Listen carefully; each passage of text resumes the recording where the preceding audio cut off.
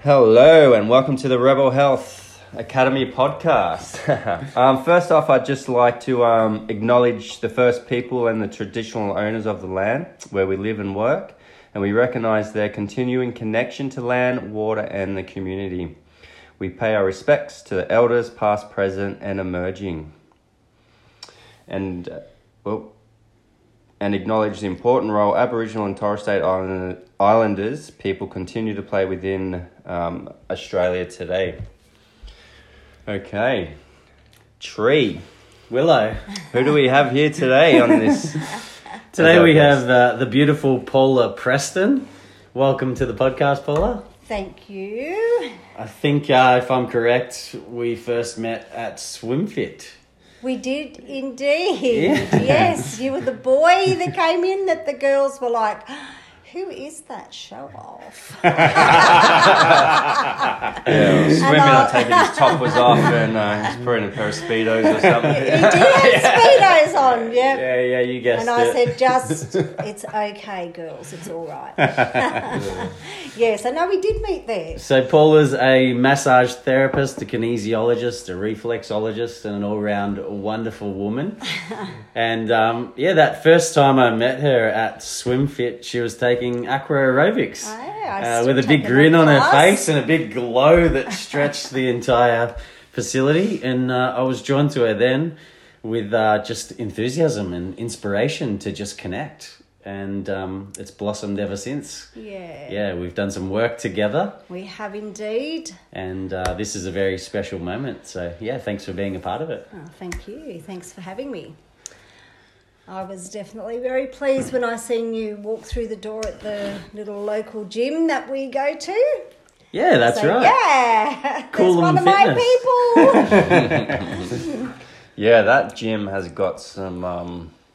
it's connected us a lot to a lot of people. Some pull. Yeah, it's create the community that's getting created there. Yeah. Just naturally. Yes, and that's what I was really drawn to because I've been in Coolum for 9 years and always I have tried a few gyms and I never felt that connection anywhere. So Pete that started it did a really good job in being that guy with the face and the chat in the morning. The old have a chat. Yeah. Just creating that little family and it's just continuing to grow now. Yeah, it has, hasn't it? Yeah.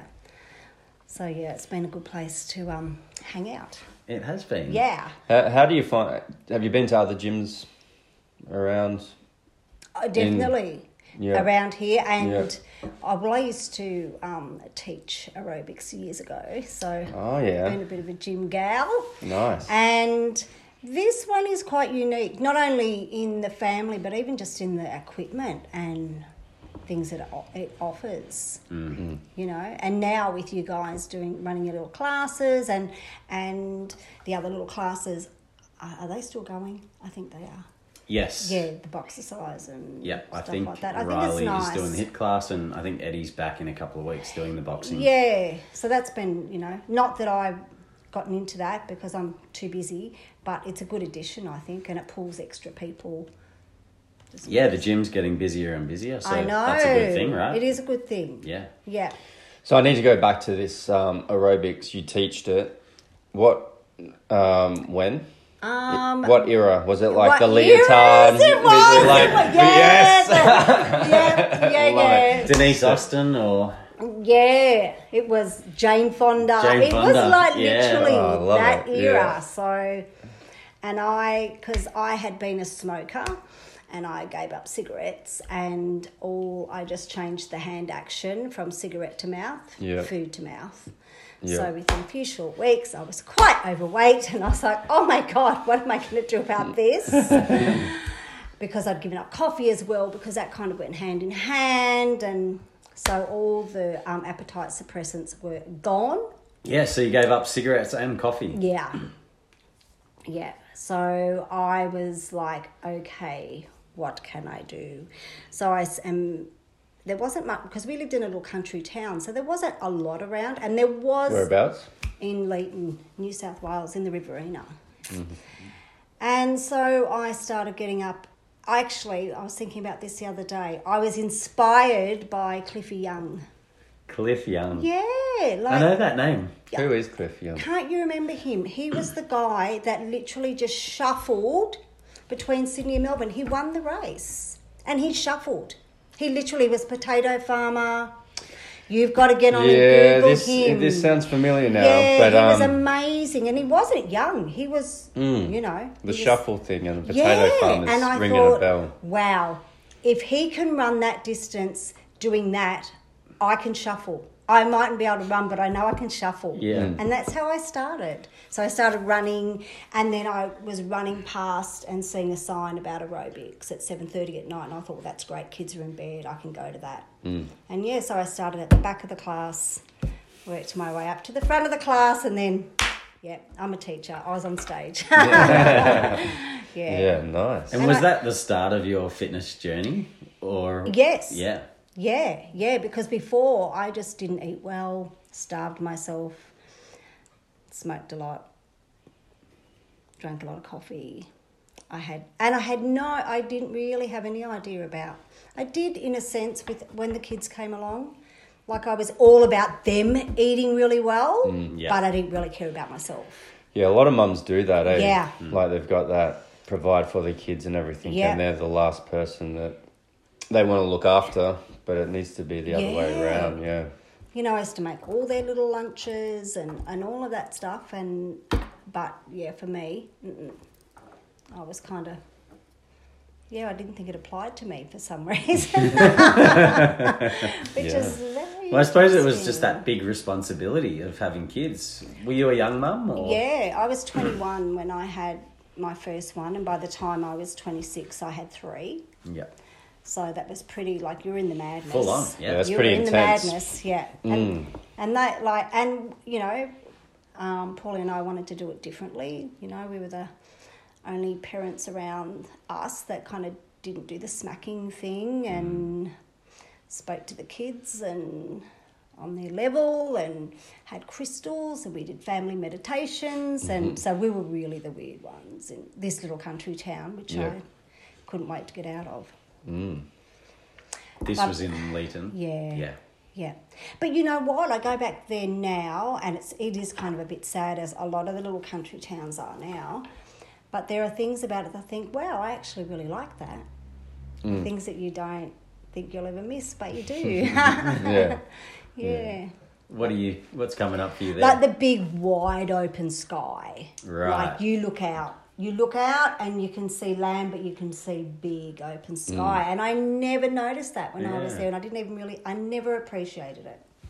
Yeah. But I do now. I love it when we head out that way, and it's like, don't even have to just look up. You can just look out. There it is. Yeah.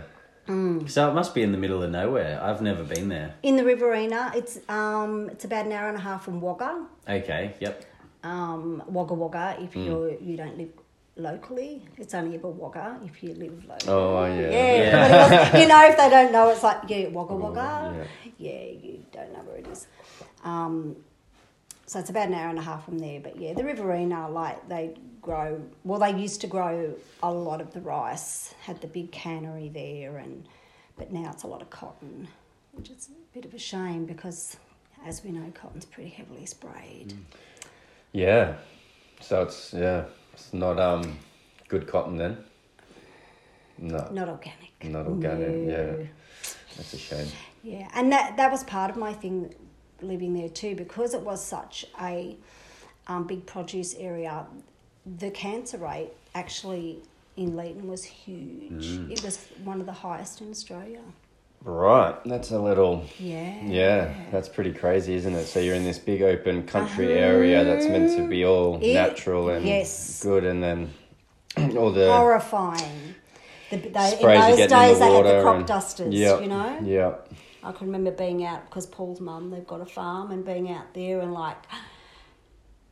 grabbing the kids and getting them inside, and I was furious because here we are in a country area, this is a farm and whatever, and we're being doused in all this herbicide, pesticide, whatever. It was just... And I was just like... I was the strange one in that group because nobody else was even like... Everyone was ignorant to it. So, yeah, did not really have any awareness. Yeah, but that's to do with, I suppose they say you could drink it, the pesticides and glyphosate. Like, reps would come in and they still do it today. Like, they'll come in and be like, oh, no, it's safe. Like, and some actually drink it in front of you. If it's the real thing or not, I don't know. But they'll, like, it's like everything, they try and twist it to make it look like it's okay and stuff like that. But, and even now, like, some scientists and stuff or whatever will be like, oh, it doesn't do anything to you. It's fine. It's, but... Yeah, I guess you just got to have a look at who's running the... Yep. Who's running the inquiry? Where's the money coming from? Who's sponsoring that study and stuff like that? Yeah. Which is like everything. Who's that? Is that Una? That's Una having a bit of a bark. Well, she's just protecting us. And maybe somebody's out there. Tell us who Una is. Oh, there's a dog there. Ah, is there? That's why she's going crook. Yeah, Una's our little puppy. We've had her for 14 years. Oh my goodness, that's across the road's dog. Oh. That's Asta. Asta? No, we'll just keep going. Or do you want to put her across? No, they'll come. They will be over in a blink. Yeah. Unless they've left the gate open, but... Yeah, so were you like, you're a kid that was barefoot in the country life and stuff like that? Yeah, we didn't live on a farm. It wasn't... I had a lot of siblings. Yep. 4 brothers and 1 sister. Wow. Yeah, we're a big family. And where do you fit in that? I'm the second eldest. Second eldest. Yeah, eldest girl. Yeah. Mm. But yeah, that was a bit of a crazy family to be born into, one I chose. That's it. We all choose our family. Choose them. Yeah. But yeah, we lived there until I was about 14 and then we moved to Sydney. Yep. Yeah. To the Big Smoke. To the Big Smoke. And how was that change? Did you notice within yourself the difference between, I suppose, living in a city and being in the farm? Not really, because farm we lived show. out at Castle Hill, which was still a little bit rural for Yep. Sydney then. Like, it wasn't built up. I had a girlfriend and we used to go horse riding between there and Castle Hill and Dural, or Borkham Hills and Dural. So there was just lots of farms, and so that still felt not too bad for me. But that was kind of where my schooling ended. That was Mum left us with Dad, and things kind of just changed, and so that was a bit of a crazy time.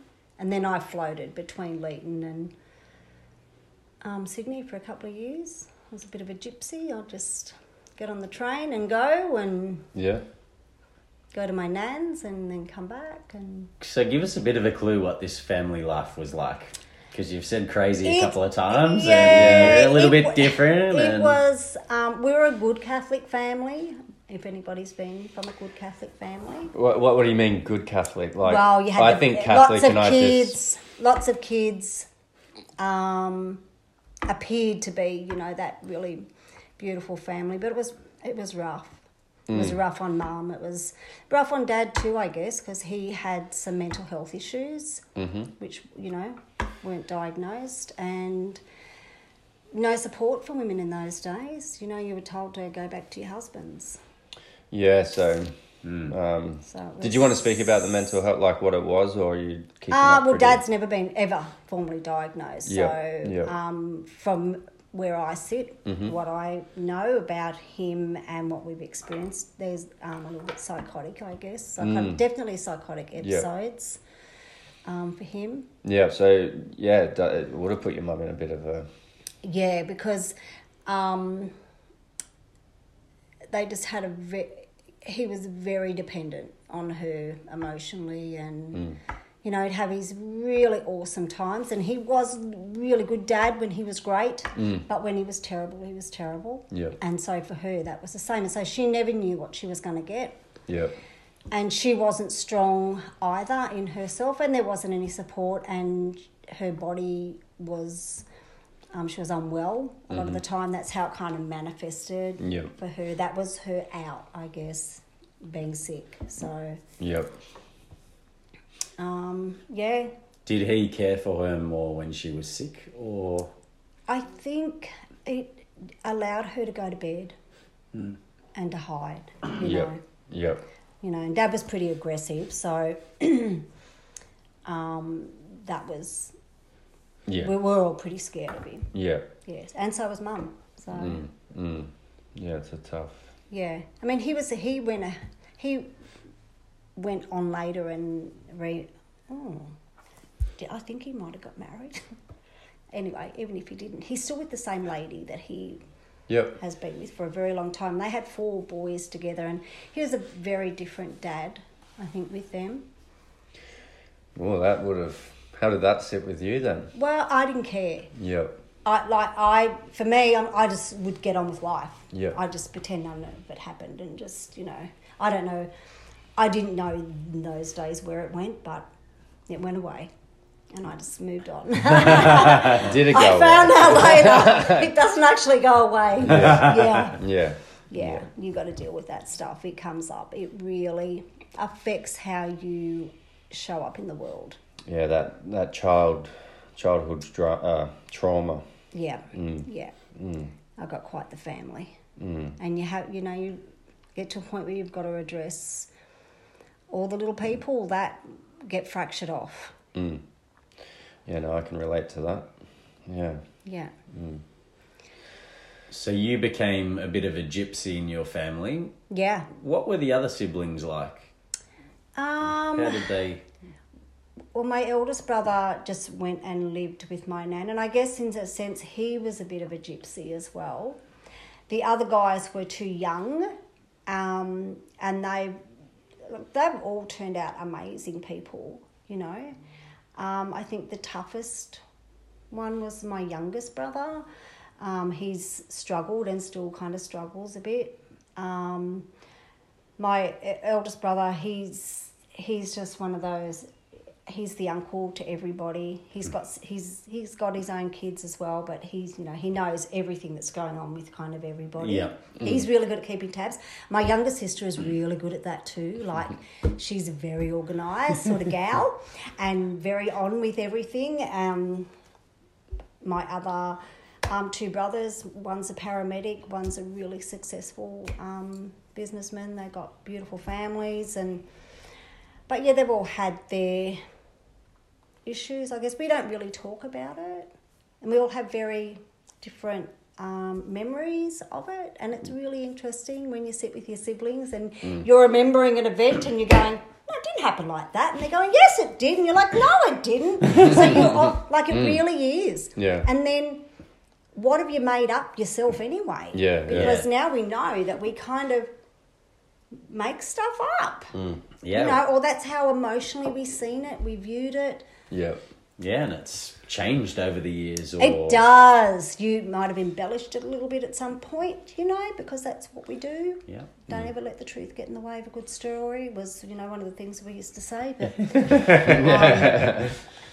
and you do embellish, and you believe your own stuff. Yeah, you do, don't you? Yeah. So now I even question the stuff that I was even upset about. I mean, I know some stuff was really true, but there's some stuff I think, was it as bad as that? Or, you know, was it to get out? Because you start to, because I still do it, and I have to pull myself up and go, hang on a second.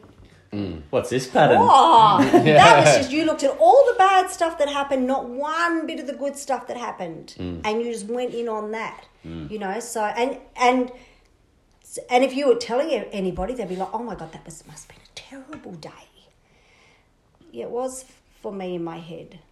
And parts of it were, but was it really as bad as what it was, you know? So that is a thing that I have to deal with in my myself. Has that just been like more negative, just always looking at the negative things that are happening? Is that what you mean, or is it? I don't know whether it's part of that victim part of you that comes up because you've been such a victim, and it's okay that you were a victim, but then you get to an age where you don't have to be the victim anymore. You get to the knowing. It's more about the knowing that you don't have to be. Yeah. Yeah. But I do still slip back into it. Yeah, well. And I can recognise it. Yeah. Sometimes not before I've blurted, though. Mm-hmm. And then it'll be like later I'll go, oh, that wasn't good. It's the adult in us that can own up to it, though. Yeah, but when that child, and it is usually that child that is just running riot. Mm. It just happened to me, actually, just before we came. Yeah. Just and it comes out, and then you're like, oh. Oops. Yeah. Soz. That's not my best self. Yeah. But it is part of us, and it's just still that reminder that, that's that part that just hasn't been as healed as what maybe you think it has been, you know? So, yeah, for sure, because... But we're all human. That's the thing. You've got to be compassionate with yourself. Yeah. But it is hard when you take it out on somebody else. That's when you like think, oh, I've got to be nice to myself, but I'm really sorry about you too. And Yeah. So when I'm just trying to. Did your mum? You said she was sick. Mm-hmm. Did she just leave or did she pass away? No, she had a pretty. She needed to go. Yeah. She had a pretty reasonable breakdown, I would imagine. Yeah. You'd say so. And it took her many years to get herself... I mean, she's an amazing woman now. She's like... She put herself through college. She became a psychotherapist. She had a really successful business in Sydney. She's been living with you, hasn't she? Or did she? No, she doesn't live with us. She lives up at Flaxton. I just help her out now, like just taking her to different appointments and stuff, because she's nearly 81 now. So. Oh, wow, yeah. Did you spend a few days with her, or is she coming up? I spent a few. Yes, I spent a few days. She came here. She had a little procedure to be done, and then she just stayed a couple of nights here. Yeah. So nice. Yeah. I knew that. Yeah. So, she's around. Yep. A couple of the siblings are around. Yeah, nice. In the area. Paula and I moved up here 2004. We moved to Mullaney. Had 11 years up there. Yeah, it's nice up there. Yeah, it's beautiful. But then we were ready to it was just like, we're ready. Yeah. To beach life. Go to the beach, yeah. And was it like a feeling? Like, did you feel that that pull, and how did you listen to that? Because lots of people have sort of get that feeling, but just always don't listen to the little cues that get sent our way. So, well, Paulie and I, some would consider a bit loose and not, financially got your head screwed on, because we will just do that. Like, we were in Canberra and we did a day trip to Mullaney because we'd had a wedding in Brisbane, and we did half a lap of Mullaney, and I just looked at Paul and said, I could move here, and he was like, me too, and we're like, right, let's do it. So we just started looking for houses that day, went and had a look at a business. And that was in the July, and we were living up there and running a business in the November. That's beautiful. I love that. I like that stuff.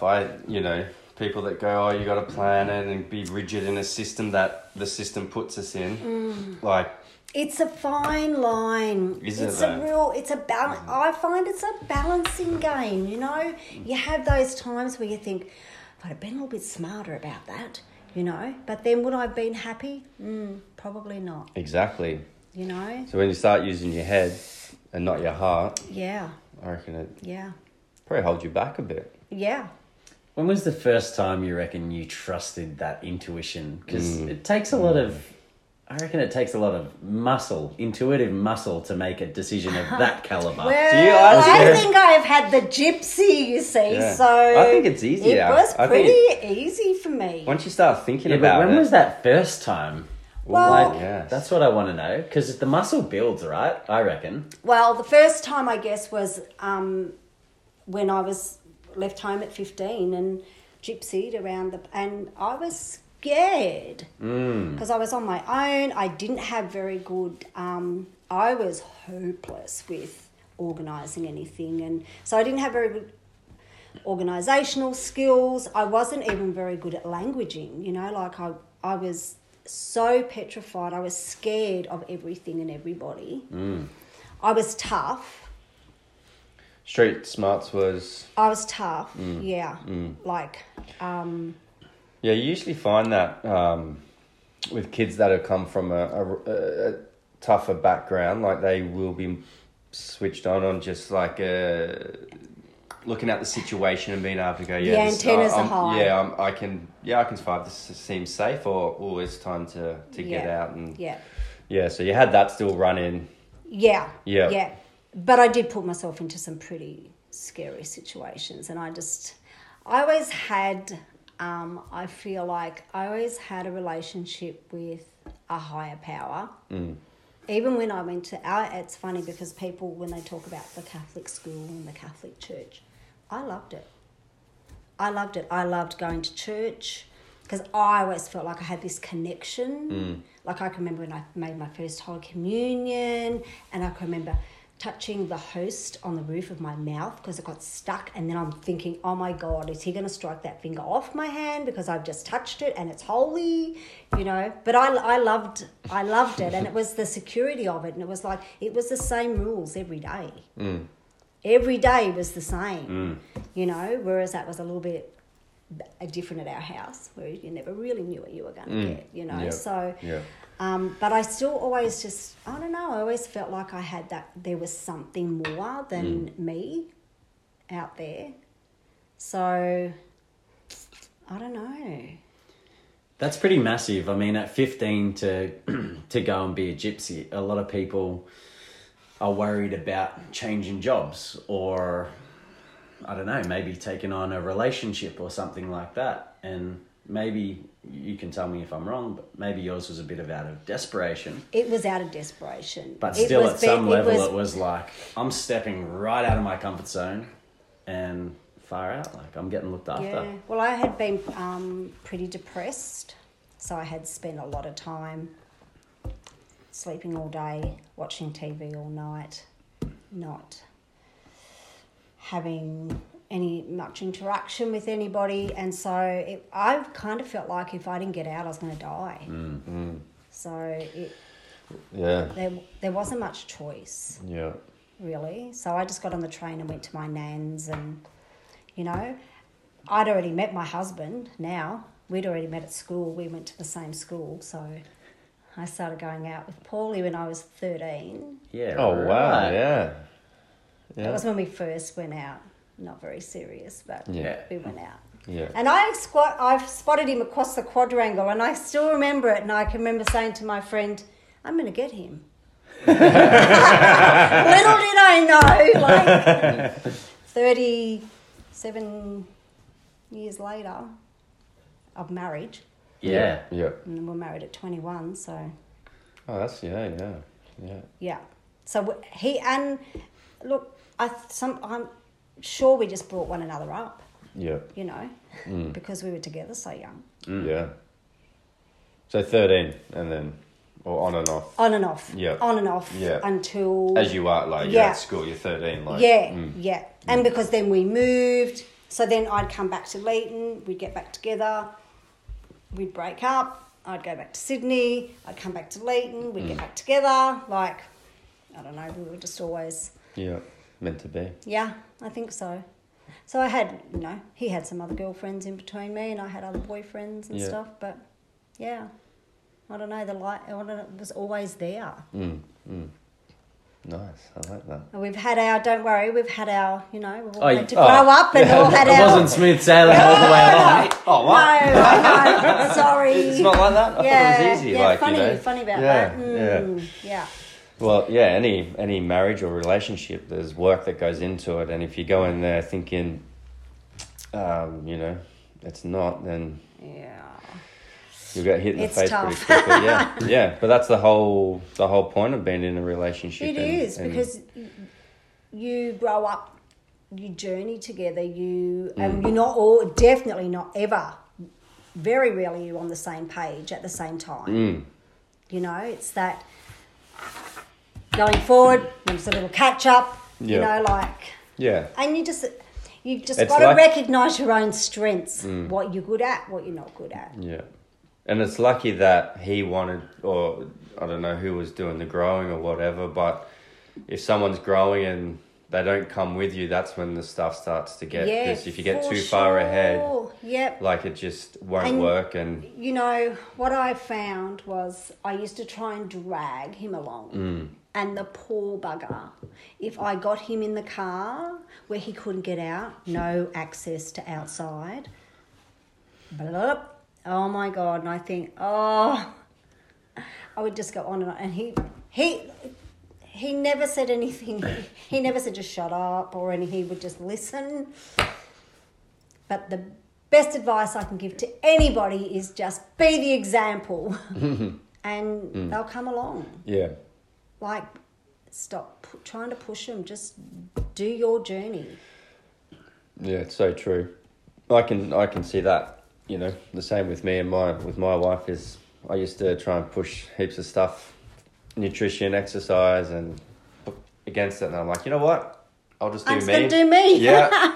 And then, they start coming on. They see what you're doing. They're like, yeah, well, that's pretty good. I'll have a little go at that. Yeah. I'll try that. Yeah. You know? Yeah. And in some ways, because I can be quite passionate about things, the balance of Paulie not being as passionate is probably good. Yeah. You know? Probably. Definitely. Yeah. Well, it's the yin and yang, isn't it? It's the light and night. Yeah. And there's, you know, and I'm sure he appreciates what I bring to the table as well, you know, so... Yeah, you probably that pulling him along. And... Yeah, you know, I can remember when we lived out at Widder, and I'd be like, you know, do you want me to do you a smoothie? I'll do you a smoothie. And he'd be like, no, thanks. You know? And then, like, several years later, and I'm making smoothies, got the Thermomix, you know, and he's like, do you reckon you could do me up one of them? You're like, what? Falling off your chair. And I'm like, yeah, no worries. What flavour would you like? You know, and just like I used to make broths all the time and stuff, and I'd be trying to get him to have a broth, and then I'm like, and then it was just like, can you start doing me broth? And I'm like, sure. Yeah. Yeah, I heard that off one of my people I look up to. I'm trying to think. It might have been Paul Chap. Like, live the example, like you just said before. Live the example, be the example, and people will see like how you're living your life and the benefits it has, and they will start to come on instead of just shoving it down their throat. Yeah, and who's to say we're right? Who's to say the shover down the throat is... Yeah, who's to the say? one that's the person that knows it all. Yeah. You know, like, because... I could be really quite serious and very focused on the whole journey, and I watch somebody really dear to me that does that, and I thank the Lord that I have Paul, because he is that person that pulls me back and goes, you want to have a bit of fun? You want to get some joy going? You know, do you want to go out? You know? It is, yeah. The more you have fun with it, the better it is. Yeah. And I mean, the thing is that we still have to live in this real world. You know, so... and I think if you've got a little bit of OCD tendencies, you can get a little bit out of control in your own self. You know, so for me, I need that sometimes. And because you get... what if you're on a track and you're in your little girl? You know, it's your little girl running the show and you're not being aware of it because you're not having anybody push against that. Because I know with Paul, when stuff comes up, because it's never about when them. When you say your little girl, you're talking about your immature self. Yeah, like my 14-year-old self or my 8-year-old self or my 2-year-old self, you know. It just wants to be seen or heard and will do anything anyhow to get attention. Yeah, where you've just kind of... where you aren't being present. It might be when you're tired or whatever, so your adult self is just out. So that's a perfect opportunity for whatever cantankerous one wants to come through. It can, like for me, I've got 3 that I can just go boom, yeah, that. And the 14-year-old, she is just a bitch. She is that, like a normal 14-year-old. Yeah, wants it all their own way, wants to be a brat, whatever. Yeah. And the way that society is, like, you know, we're always rushing around and we're tired, we're overworking, we're eating crap food, we're not drinking enough water, we're just up on sugary drinks and caffeine, and, you know, so that, for a lot of people, that young girl or young boy is out a lot. A lot. And so it is good that you do have an adult around, you know, so to take that lead. Like, and I am, for me, like, I like a lot of different things and I will try a lot of different things. I'm not scared to kind of give anything a go. I might pretend I'm scared sometimes, looking at Tristan at the gym. Now you know. Now I know, yeah. No, but I like different things. I'm a bit like a bright shiny thing. I can be really full on with one thing and then go, let's try something else. You know? Because a lot of us get so stuck in where we are. So even with your nutrition and all of that, like, it's great to be great all the time, but you're not going to be. No. And then when you're not, you're like, oh, I really, you know. And I mean, I've kind of learnt that there are some real non-negotiables for me. And then there's some that I can play with. Yeah. And that's it. It's figuring out what they are. Yes. And once you've got them, you're like, well, yeah, if I do that, it's going to be bad. And if it's the thing that's not so bad, it's like, yeah, sweet, enjoy it. When you're enjoy doing it, whatever and then just move on from there and not beat yourself up for it or whatever. But like, I can remember like being so not unwell, but I'd been kind of fighting something off all week and been a big week at work and whatever, and I thought, I'm going to get a cherry ripe. I'm going to have a cherry ripe. And I can remember eating that cherry ripe and literally heard in my head from my body, F you, we have been fighting this thing off all week and you have just shoved that down my throat. And I've just been like, oh, I knew it. You know, so that for me is like, you learn, it's good if you learn from that. Yeah. Instead of just going, like, if you're sick all the time, for God's sake, ask yourself the question, why? Why? It is, yeah. Yeah, why am I sick all the time? What is it? Yeah. Is it what I'm eating? What is am I it responsible emotionally? for? What am I responsible for? Instead of like, you know, so much of it now is just, let's just get a pill. Let's quick fix. And it's never a quick fix. No. So I'm all about this today because just being in that hospital yesterday, sitting in 2 very large rooms with a lot of people suffering cancer, was just like, you know what? I messaged my husband and said, I know that at times I'm a real pain in the ass because of the way that I like to eat, but today, sitting here, I don't care. I am so glad I do that.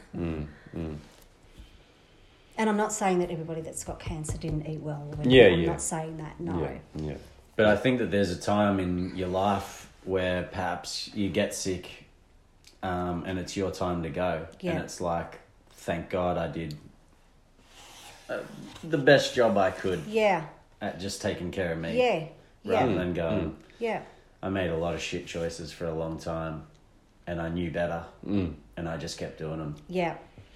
And I think that's what could probably get you in the end with your thinking and stuff like that. Like, if you go, I gave it my best crack at it, and, you know, 80% of the time it was pretty sweet, you know, and, this is my time, you know, so be it. So be it. Yeah.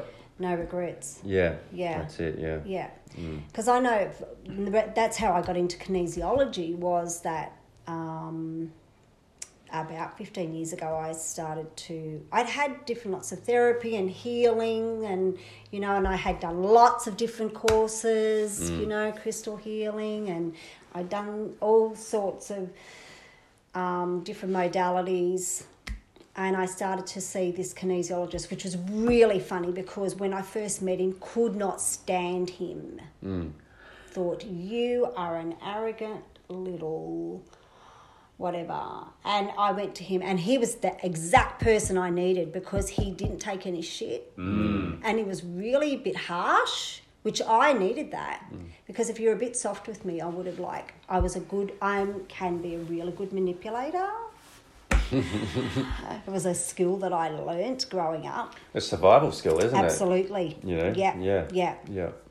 And he was harsh, and he put me on a 6-week detox. But after months, and then even prior to that, weeks of, let's just start getting your coffee a bit weaker. Let's just, look at this. How old were you when you saw him?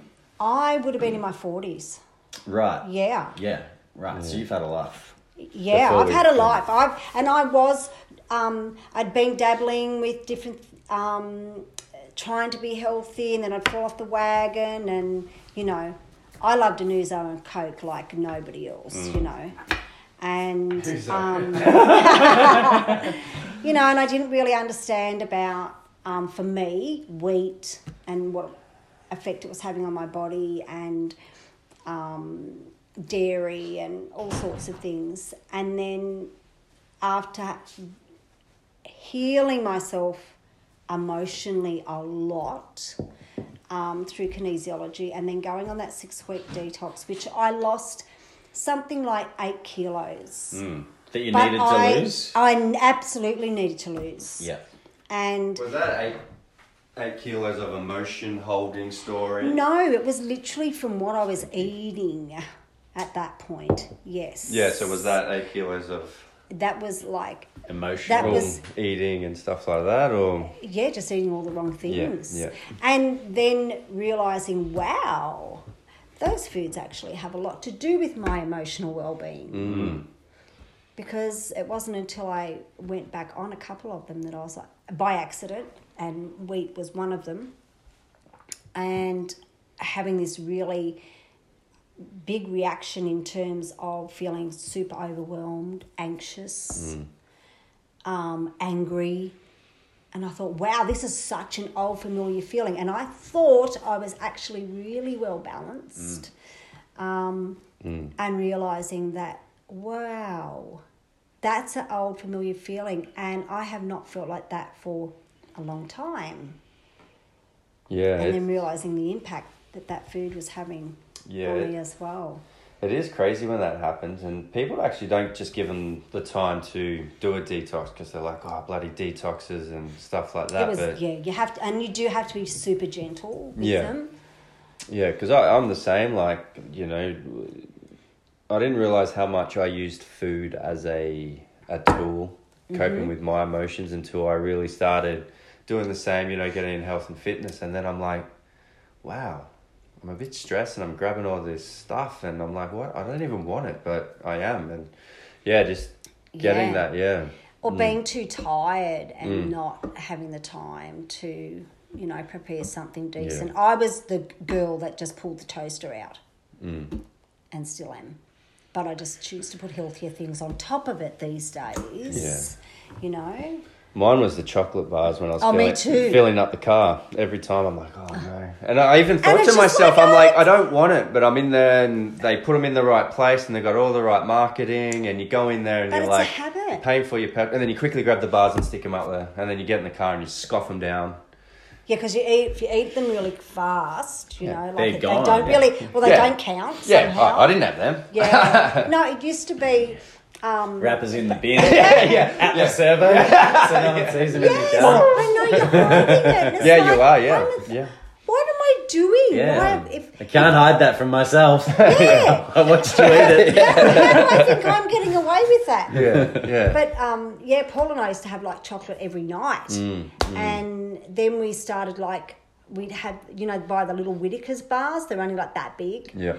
so you couldn't have the whole block, and would be like on a Sunday night, and like they were so important to me that I went to Woolies and got them in my little shop and got home and realised I had left them at the counter. Oh, no. I drove back. I got them. That was a Sunday night, and I was like, wow. Yeah. Really? Yeah. Okay. All right. Yeah. So it is working kind of through that. I mean, but it's acknowledging I have a sweet tooth. Yeah. Having that awareness is huge. So let's try and make something that fills that. So you're not depriving yourself. Yeah. But you're getting a better version of buying a chocolate that's full of, yucky stuff. Yeah, that's not even chocolate. Yeah, not even chocolate. So my favourite go-to is a chocolate cheesecake that I make. And I make it pretty much every week. And I'm happy with that. Oh, you can start making it for me. Sounds delicious. Yeah. We'll be coming around Sunday night, is it? You were looking for something to make your kids as a snack. I was, we're talking about that. I can just, because I don't have to look at the recipe now, because I'm not the best cook. Paul's been the cook in the house. Yeah. But I'm finding new skills every day. You don't have to be the best to contribute some cooking, eh? No. Yeah. No, you do not. Yep. You just start to work out what you cook better. And he cooks different things really well that I don't. And I cook other things really well that he doesn't. So perfect. It's a good mix. So this relationship with the kinesiologist was really kind of the first push the next push into health from maybe fitness, was it? Yep. Is that fair? Yep. So you went from leotards, being a aerobics instructor. Yep. How old were you? Probably 30. 30. So 10 years of doing that. Was there anything else in between that? I did it for a few years, and then we moved to Melbourne. To the Dandenongs, and so I kind of would do a bit of running and stuff like that. There was a local gym there. Did you go? So I kind of dabbled. Did you go up the 1,000 stairs? Yeah, did you do that? No, you didn't. Never did that. Oh my god! You lived in the Dandenongs. It's what you do. No. Beautiful. Whereabouts in the Dandenongs? Up in the mountain. 1,000 steps. Just Google it. Is that where all the Aboriginal? No, I think it was like the Coda Trail. It's like a version, like I don't know if they replicated it. I loved the Dandenong Ranges. It was amazing. Well, yeah, it's the Dandenong Ranges. Yeah, it was up there. Beautiful. Just loved it there. Then I fell in and out of health and well-being, and it got too hard, and then I'd get lazy and I wouldn't do it and whatever. But I have been pretty much on track for quite some years now. So why did the kinesiologist come into the picture? Did we talk about that? No, I don't, because I think that's how I got into kinesiology myself, was having that experience with him, because I had What made you walk in the door though? What was that pull? What was that intuition? I had a friend, or I was part owner of a boutique, and we had all beautiful books, all spiritual books and all of that. And I think my partner that was in the business with me, they'd had a snake issue, and he, on the side, does snake catching. The kinesiologist. Yep. That's and awesome. he must have come in about that, and I think then I might have run into him like at the co-op up at Mullaney, and had a bit of a chat to him, and then just thought, stuff it, I'm just going to go and see him. I didn't know any other kinesiologists in Mullaney, and I don't even know why I chose kinesiology. I had an experience years beforehand, did not even know what it was. Came home and said to Paul, I don't even know what that was that woman did, but she knew shit about me that I don't know how she knew. Yeah, that was like my experience. We were talking off air, like my introduction of tapping into spirituality and energies within the body and reflexology. It was just like, I had it, and I'm like, how the hell did that work? Yeah. How did they know that? Yeah. And so there was, and I'd had different lots of therapy through my life. And when I went to see him, and there was all this stuff came up, and I was thinking, gosh, I thought I had dealt with all of that. And in the mind, I might have thought it, but my body, because your body holds all your memories of everything. And stuff that you don't even know that you're running, all the patterns and programs and stuff. And so I just literally booked into him every fortnight, 4 months. And just by the end of it with him, I just felt like, well, I had lost a lot of weight too, but literally felt like I'd walked out with half the person that I'd walked in there with. Like the baggage, I was so much lighter, and physically but emotionally, and it was great. And then a couple of years later we moved down here, and I don't know, I just started Googling, and it's like, there you go. So nice. The journey began with the kinesiology, and then after that I did reflex, and because reflexology is amazing too. The feet just tell a story. It's a beautiful thing. I never thought I would ever say that about feet. You'd have told me like 20 years ago, yeah, you're going to do people's feet, you're going to love it. I'd be like, no, wrong person. But yeah, I love it. Yeah, it is good. I've dabbled in a little bit of reflexology, given it. I need to just practicing on friends and stuff. And it's a good way of connecting with just what's going on, isn't it? It's like, it's particularly if you're not really wanting to do a whole heap of work, but when you can feel that pressure in those points, and people say, oh, what is that? And you'll say, oh, that's your liver. Oh, okay. And the first thing they say is, I know it, yeah, well, I don't drink that much. I only have a couple of glasses of wine. I say, hey, it's not just about a wine. That is like, it's got such a big job. And that's also where we hold a lot of our anger. Yeah. Would you have any of that you'd be holding there? Inevitably, people go, yes, maybe, yeah. Yeah. So, yeah, I recently just gave my 10-year-old grandson some reflexology, and I was blown away by how interested he was. Oh, why did that hurt now? Or why did that hurt? And, and I was saying, sometimes do you get a little bit, bit angry maybe? Yeah. Well, that could have something to do with it, because that's kind of where you're holding it. Do you know how to express it? It was a really nice conversation with him, but he was and that was a 10-year-old. Yeah. Yeah. Very open to it. Yeah. Taught in schools. A lot of things. Yeah. Lots of things. Yeah. There are so many even little kinesiology things that you could do with kids before you got them into a classroom to switch their brains on. Yeah. That would make the teacher's job a whole lot easier. Yeah. What would you do? Well, there's a whole lot of techniques called cross crawl, which are amazing, and it's just pressing into some points, or it's touching the opposite hand to knee. Get them to do that before they go into class. As simple as that. And what does that... Starts to switch both sides of the brain on. Yeah. Starts to wake them up. There's some other little points on your chest, and you put your hand on your belly button and you rub into there. Like you'll feel the little dents in there. You feel on yourself. Yep. And some days they will feel really sore. Where are we pressing? About an inch and a half below our ribs, below our collarbone. So you feel the little divots in there? Yeah, I can feel them. Where can the listeners feel them? Oh. Yeah, I reckon it's like a... Yeah, just above the second... Two fingers down from your collarbone? Sort of. No. A bit lower than that for me. Is it a bit in lower? Here. You'll feel little divots. Yeah.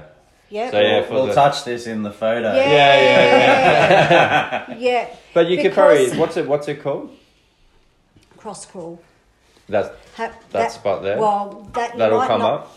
So people could Google it and find it on there, or is it Google cross crawl and see what comes up for you? But even to do that with kids, but as yourself as an adult, even if you do, I can feel it. I can feel it now, like that. Yeah, because some days it will be super sore, and it's like you're just really switching your brain on because it's just you might be just a bit fatigued at that time of the day. Yeah. You know how sometimes even you'll be going to back out or whatever and you go, oh my God, what was I thinking? How did I manage? How did I get here? And you're just not on. Do that. That will get you on. A few little techniques. That's it. Yeah. And it's good. It would be great to teach the mums that. You know? Yeah, it would. And the dads. And the dads. But that's why crawling for babies is so important. And for adults. Cross crawl. Yeah, I know. Yes. I heard some stuff being talked about. Some doctors now are coming out. I was on talking about like why do babies need to crawl? Like they should just get up and start walking straight away. Yeah, like what's the importance of crawling? Yeah, what's the importance? Yeah. Yeah, it's from brain development. Yeah, that's it, yeah. Yeah. And so maybe that's why the cross crawl really works as they get older, because it's something that they have learned about how to ignite the brain. But yeah, there's a lot. There's so many things that, you know, you don't have to be this big spiritual person or whatever. And I have been that and then gone the total opposite way because it was too much. Yeah. You know, I came from an era that if you didn't, and I didn't because I hated purple and orange. Well, I don't now, but if you didn't wear purple and orange or something tie-dyed, you weren't spiritual. Yeah. And I just couldn't do it. Just did not fit in with my aesthetics. You know, and it was such a thing. And, you know, where you'd always have to drop into a conversation, oh, I'm a meditator or whatever. It was like, you know, I look back on it now and I think, cringe. It was cringeworthy, so cringeworthy. But it's part of the progression.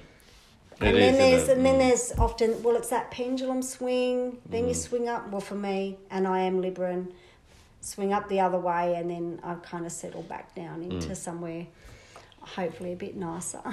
Yeah. You know. But like you said, everyone sort of goes through that journey, isn't it? And you go into it deep, and you embrace it and embody it, and you're healing, and you're getting in touch with all these things that you know. And I think for me, it was like there was hope. Yeah. There was hope. There was more than just messed up me, you know? Because you always think you're the only one that's that messed up. Yeah. And you mentioned this earlier, didn't you? This is one of the messages that you wanted to get across. Yeah. That we're never as broken as what we think we are. And it really... And I hear it all the time, and I even have to remind myself of it, about just getting still, and just let come up what comes up. But I think with that, though, people get very scared, don't they? They need support. Yeah, and, you know, stuff starts coming up and they run away from it. Or, get scared. It does get scary. It can get scary, but can also be... So you will get so much more of yourself back because it's like you keep a lid on everything. And if you keep a lid on everything, you're keeping so much tucked away, not just the bad parts that you think, but there's a whole lot of good stuff there too. But it's just like an era almost sometimes that you get a lid on. You open that lid up, you look at it, you deal with it, you let the light in, and... the energy level you will get will be amazing. I can remember when the kids were little and I started doing the work, and like I would have to have a sleep in the afternoon with them because I just couldn't function. Yeah. And I did a little bit of inner child work, and then I didn't have to have a sleep in the afternoon anymore. Yeah. Because I had more of me to deal with whatever. And it takes energy to keep a lid on. Oh, yeah. It does. Yeah, it's that resistance, isn't it? Yeah. Yeah. Yeah. Fighting it all the time. Yeah. And what you resist persists. Yeah. And I suppose, like, if you do have little kids and you love them to bits and stuff, and you doing the work on yourself is just going to benefit your kids, because generational passed down through the generations. Like, you know, if you want to break that cycle for your kids, then, you know, you step up and start doing the work. And, you know, you'll muck up and, you know, you'll give your stuff to kids, some of the stuff that you wished you hadn't, but you started a process, and then they'll do their work, and you know, it just continues on. But if you can stop it from where you are and start a new trend, so powerful. Yeah. You know, like, I watch my kids with their kids, and I'm proud to say Paul and I started that. We might not have been perfect at it, but we started that new trend. Yeah. Where Amazing. they're not yelling and they're not smacking and they're not, you know, that they're giving them a voice and treating them like people. Yeah, that's it, isn't it? Because your kids are your little teachers. So much so. Yeah. That's what my mum and dad, they always say, and Mum said to me the other day, your dad and I would always have a laugh at dinner because we taught the kids to grow up and have an opinion. And then once they had an opinion, we didn't like it, but we needed to support it. And yeah, it's changing now where people are like, oh, it didn't, like, you know, you got to empower your kids and, you know. And it's not about people think that it's about letting them get away with everything. It's not. No. There's still consequences for actions, and there's still you teaching them about respect because you're respecting them. You know? That's the best way to teach it. You know, the kids had to... Don't respect me because I stand over you and yell at you and scare you. I declare that I'm powerful. Respect me because I'm on your level. Because I'm a person. And I'm showing you the same. And those consequences is like the big thing as well. And you know, you don't have to yell and shout and do all that. It's like, okay, well, you've done that. You know what the consequence is now. Now that has to happen. We've got to put that into play, and then and follow through with that. Whereas that was what I found was consistency.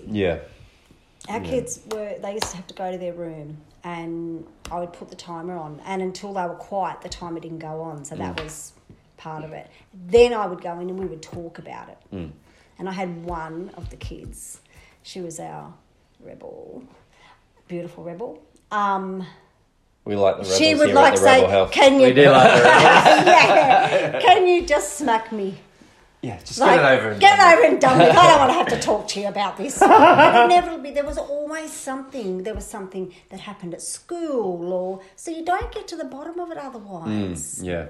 You know? Like at school. Because they like us, they cover stuff up. They don't even know what it is, and it's not until they get that opportunity to talk about it that they realise that was a problem, and that's why they were acting out. Yeah, an adult actually shows interest and actually cares what's going on. Yeah. Rather than just, you're a kid and just... You know, get over it. Yeah. Harden up. Yeah. Yeah. Move on. You're all right. Now, in my day, we had to walk, you know. Yeah. We had to piggyback the horse and... Yeah, that's right, yeah. Had no shoes. But I don't wear shoes anyway, so... Yeah, that's right. Now it's come back to like... no, that was a good thing. Yeah. Shoes are no good. Yeah. And that rebel that you said, does she have kids now? Yeah. And how do you see that, like, play out now? Is it like...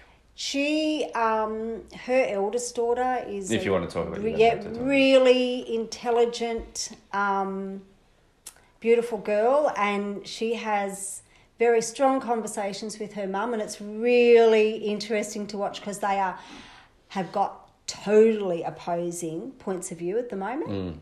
So it's just been That's really... fun. Yeah, and they're both...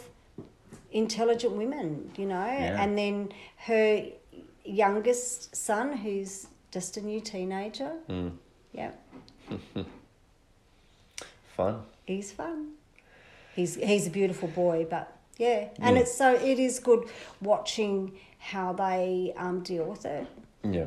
Yeah, and my youngest daughter, who's just had her 5th baby, watching their little family is amazing. And then I've got my eldest son, and they've just got one little fella, and just watching him, how he plays with him, and that it's really nice to watch. There are some things you want to just turn away from, but we've all got our journeys. That's it, yeah. So you've gone and seen this kinesiologist. Yeah. And then when was it that you started your journey with working with people? Well, I think when I started teaching aerobics, for me, it was never about the front of the class. It was always, or the leotard days, yeah. It was always about teaching to the mums at the back of the class. Yep. I always had a thing about the mums just feeling supported, feeling worthwhile, having time for yourself. That's really interesting because you worked your way up to the front of the class. So I could teach. So that you could teach. And so I could teach to those girls back there and say, hey, that's exactly where I started. Right at the back there. Couldn't get any further back. So you were the example at that age. So, did you see them start creeping forward when you were Some of them, yes. Yeah. Because there's always those amazing girls that are at the front that are fit and beautiful and really nice people. Yeah. And I love those girls too. But I did really concentrate on the low impact mums and, because we were all the high impact girls. You had the box in those days and, I did all sorts, but yeah. Yeah. But yes, I think that's always been my want. Yeah. So I started it then. But I think probably in the last 10 years, I've really zoned in. Because even when I teach aqua, I love inspiring those old girls. I love it. I love being bright and happy and talking to them about their muscles and their body, and because they kind of forget about it, or they've never been spoken to about what you're addressing or what you're going to, Do you teach it down at Coolum? Sometimes I do. Oh, yeah. Yep. Yeah, I've seen that. Must be you then. Driving past and seeing the old aqua aerobics going on there. And I just do a lot of feeling stuff. Another lady does it as well. Yeah, there's loads of teachers. Oh, is yeah. Oh. But when you see Paula, the energy's popping. Yeah. The arms are going everywhere. The smile's massive. I talk all the way through. I do not shut up. You might have picked that up a bit. Perfect. Well, Tristan knows because he has to tell me sometimes to actually be quiet. Oh, in our training sessions? Yeah, but sometimes it's okay just to talk for the whole hour too. Yeah. But when it was my diversion. Yes. No, Paula, shh. Are we talking about family, or are we talking about the issue, or retraining? Yeah. But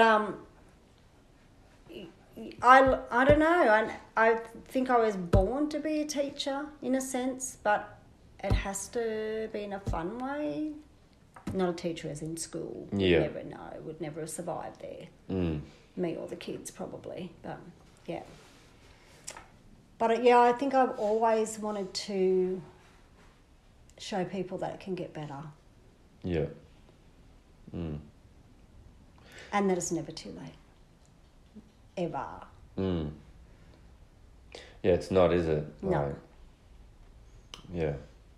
It's never too late to just get a little bit better than it currently is. And then when it's a little bit better, you can maybe do a little bit better again. Yeah. Yeah. Yeah. Yeah, it's not about, being, having this... I think we really got caught up in that, having a goal and pushing for the goal. And, I think that is... that puts a lot of pressure on people. Just go gentle. Even just in a simple way, there's guys at the gym that want to look a certain way before they'll take their shirt off. then they'll feel confident to take their shirt off and wear it at the beach. Yeah. I'm like, can you not just feel confident now that you're alive and healthy? Just love yourself as you are, work towards your goal, take your shirt off, enjoy being under the sun.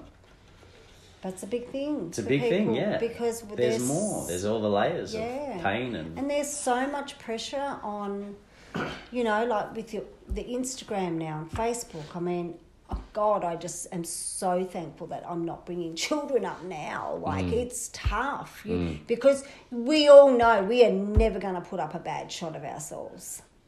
Yeah, I mean, we do scroll through and pick the best one. Sometimes we do put our worst ones up just to show a point. Yeah. But but you notice yourself in general just doing that. You do.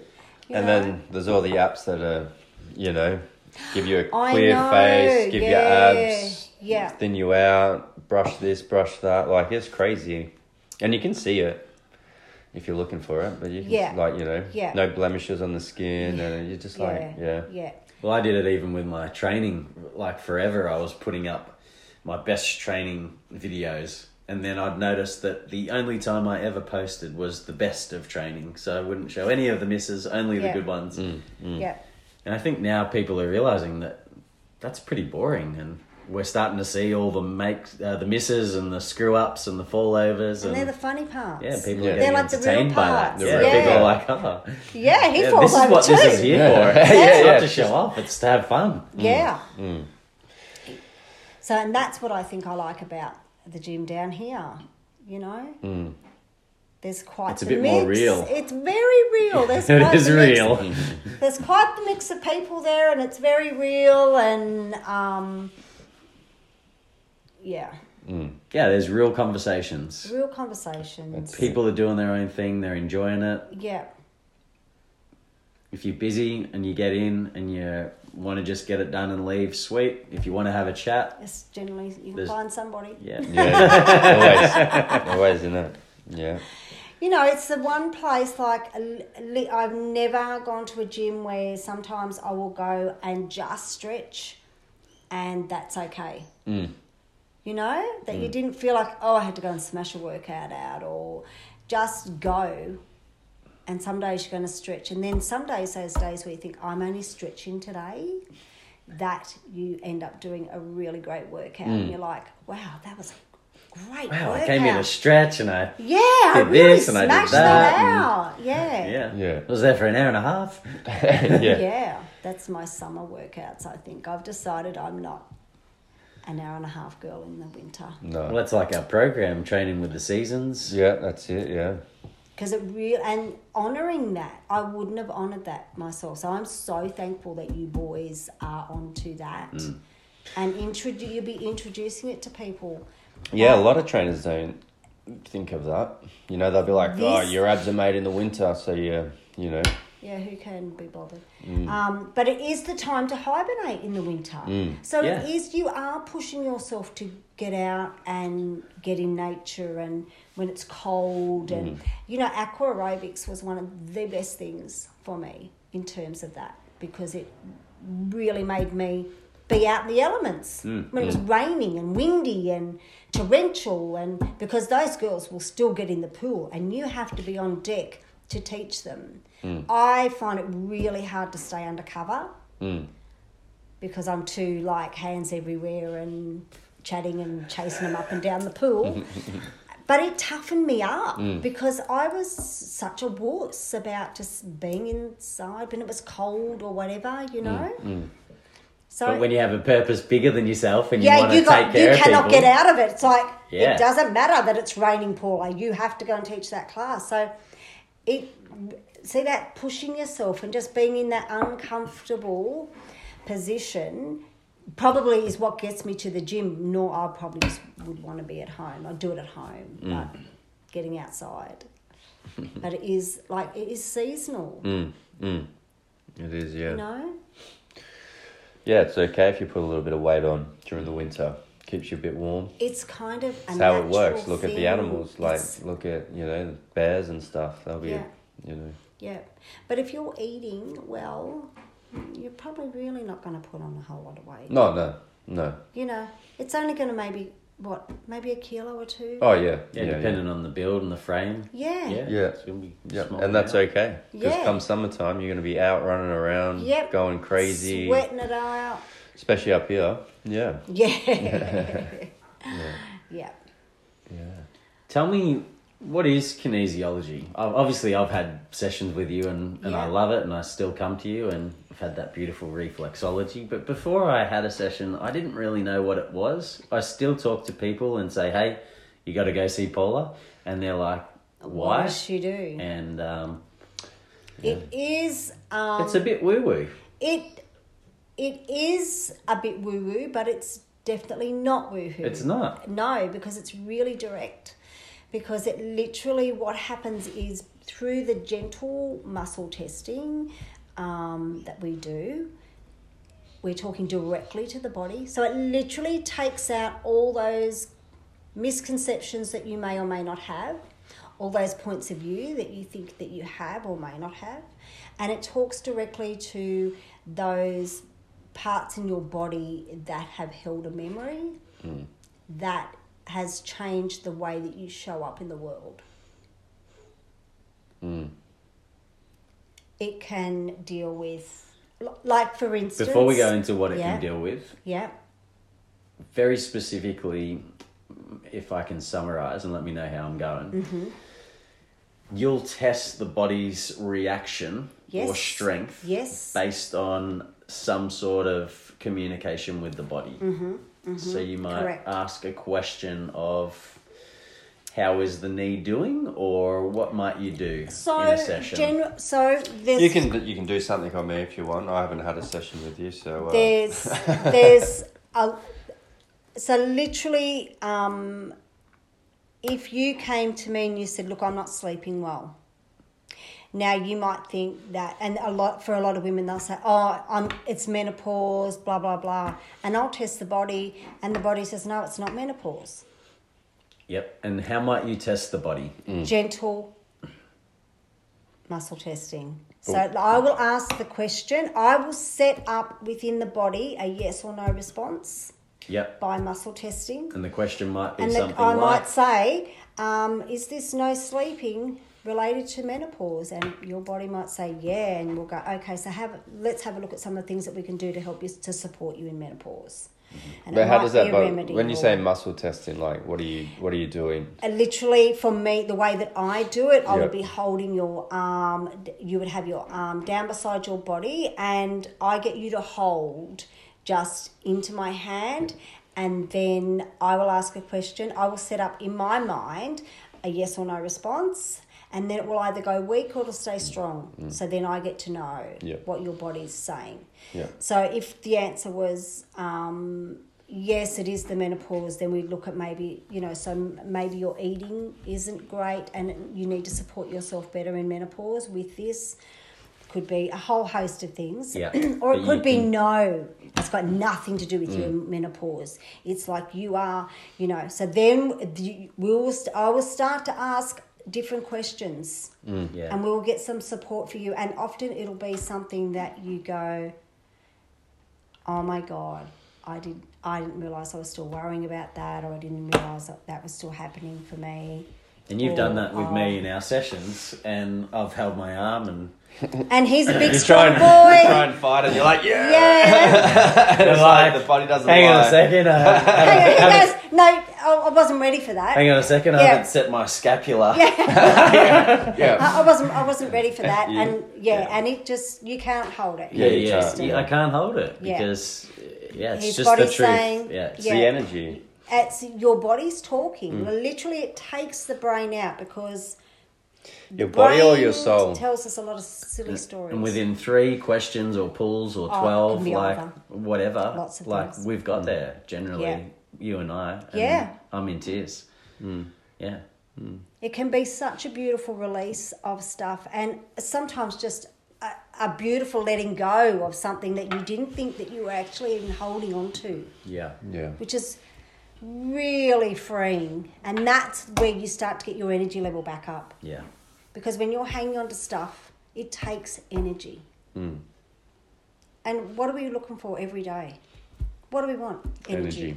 energy. Whether it's through food, yes, drink. Yep. Yeah.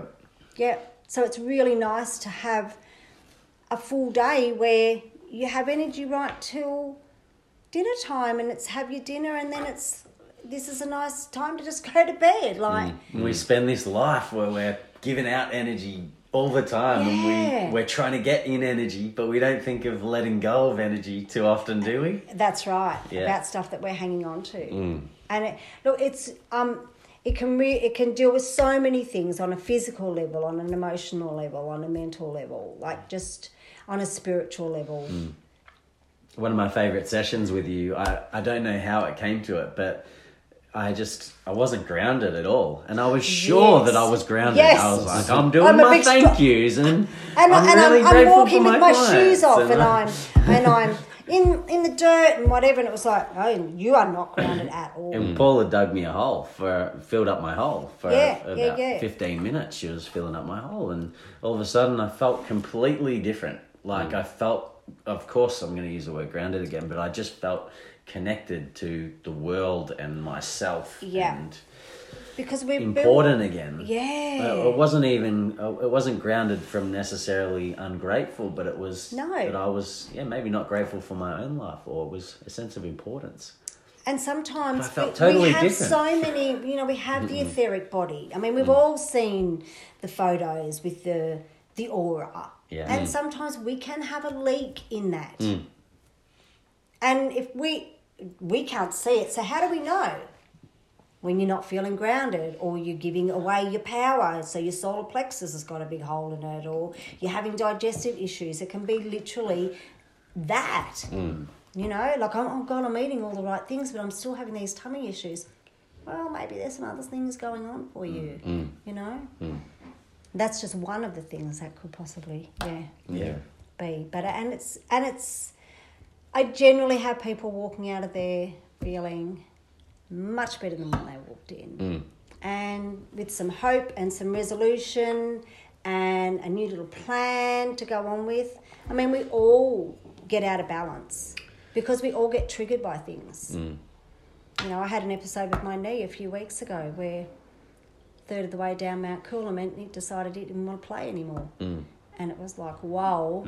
But I'd had some stuff come up. But the only way, and I literally, most of us don't do anything until our body's hurting. Yeah.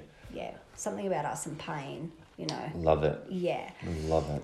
And so I went and I went to cancel you, and you said, no, well, come and see me because this is probably when you really should. And so I went to see Tristan, and then I booked into my kinesiologist because, I get out of balance too. And I'd had the kids around here the day before, and my knee was pretty swollen. And they were like, you should be going and having a scan, Mum, you must have ripped something, rah, rah. And I'm like, no, I'm going to see Tristan on Friday morning, and then straight after I'm seeing my kinesiologist, and they're like, oh, you hobbled in with a crutch and... Yep. And I reckon by the time we finished our session, the swelling was half down. By the time I walked out with my kinesiologist, I had no crutch, and I was... And it was dealt with. And I feel so much better for it. Yeah. But I could have gone down, we can go down that track. Oh, it's all about the knee. I have done that once before. Gone and had scans, that was being taped, blah, blah, blah. Went to see my homeopath. She gave me a remedy. Within 3 days, swelling gone. You could have found something on the scan. Could have looked really bad, been causing you no pain, had surgery. Yes. Still been the same. Yeah, because it was emotionally held there. Yeah. So that's what kinesi does. Kinesi really helps to look at, and that's not to say that I might say to some of my clients, no, you have manifested this physically. So we're going to help, we're going to support you emotionally with a remedy or some other form of support, but you might need to go and fix it physically as well. Because some people, like I have some clients, they think that everything will get fixed with kinesiology, and I've had to say, you actually need to go to the hospital now by what you're saying to me, I think blood pressure's pretty high. Yeah, and it has been. So there have been, so it's not about like saying, oh, it's all emotional. It nearly all is emotional. Yeah, it manifests. But you manifest it in the body. So often we'll have to treat that thing as well. Yeah.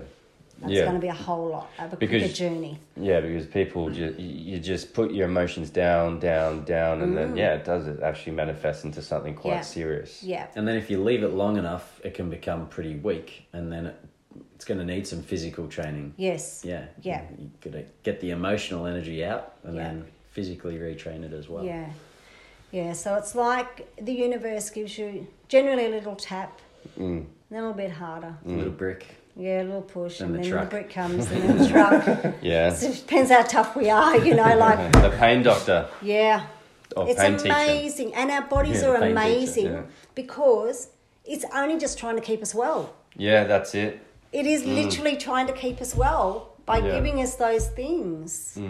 You know? Yeah, you ready to deal with this yet? Yeah. There you go. Yeah. There you go. You are. Yeah. We know you are. You're just being a bit slack about it. Come on. Move along. The thing I love Let's get about happy. you, Paula, and doing a session with you is that I come in with no need to have any plan. Like, I can come in because I'm sick, or I can come in because something's going on, but I can come in with nothing. And I have total trust in you and in me and in whatever's going on that we're going to get some value today. And it's really fun. Yeah. And it's always a really fun and important and productive experience. Yep. Yep. In our industry, I reckon, or in any industry, there's people that are going to support you in personal training or in gardening or in nutrition or in health or in kinesiology, like better than others. What are some of the characteristics that you need to have or the key things that you need to master to be a good kinesiologist? Yeah. For me, and every kinesiologist will work really differently. Yeah. I really fell into gut health comes up a lot for me in my sessions with a lot of clients because often your mental well-being is dictated by food. But look, I see people that come back and they come back constantly, and you just watch them just fly, and you look back and you have to remind them and say, hey, when you first came to me, remember this shit was going on. Yeah. Look at what you're doing right here, because we forget really quickly where we came from. Yeah, we do. Yeah, really quickly. And then for some people it's too hard. But you know what? It's never lost because they've had that experience and that has been woken up in them. Yeah. Whatever came up, because I work very intuitively, and I've had to learn to really trust that in myself. Like if I get it, just say it. Just honour that person and honour yourself. And say it. No That's less. what I'm looking for. Would you, Would you say, like if you hear people like, I'm a bit tired. Yeah, I'm a bit tired. Yeah, if they're saying I'm helping you and it's about them, because it's not about like as a trainer and when I'm training someone, it's not about like an emotion, like because emotions that come up and when I'm training people, it's like it's not me doing it. It's whatever great spirit, it's someone else doing it. So would you say if you come across a trainer or someone, a practitioner that's saying it's me? No, it's probably I would say that's probably a red flag. Absolutely, because you know what it is. We are just the vessel that can't, and that's what I have to listen to what I get, and I have to listen to what that body's telling me, even if it just seems so left field.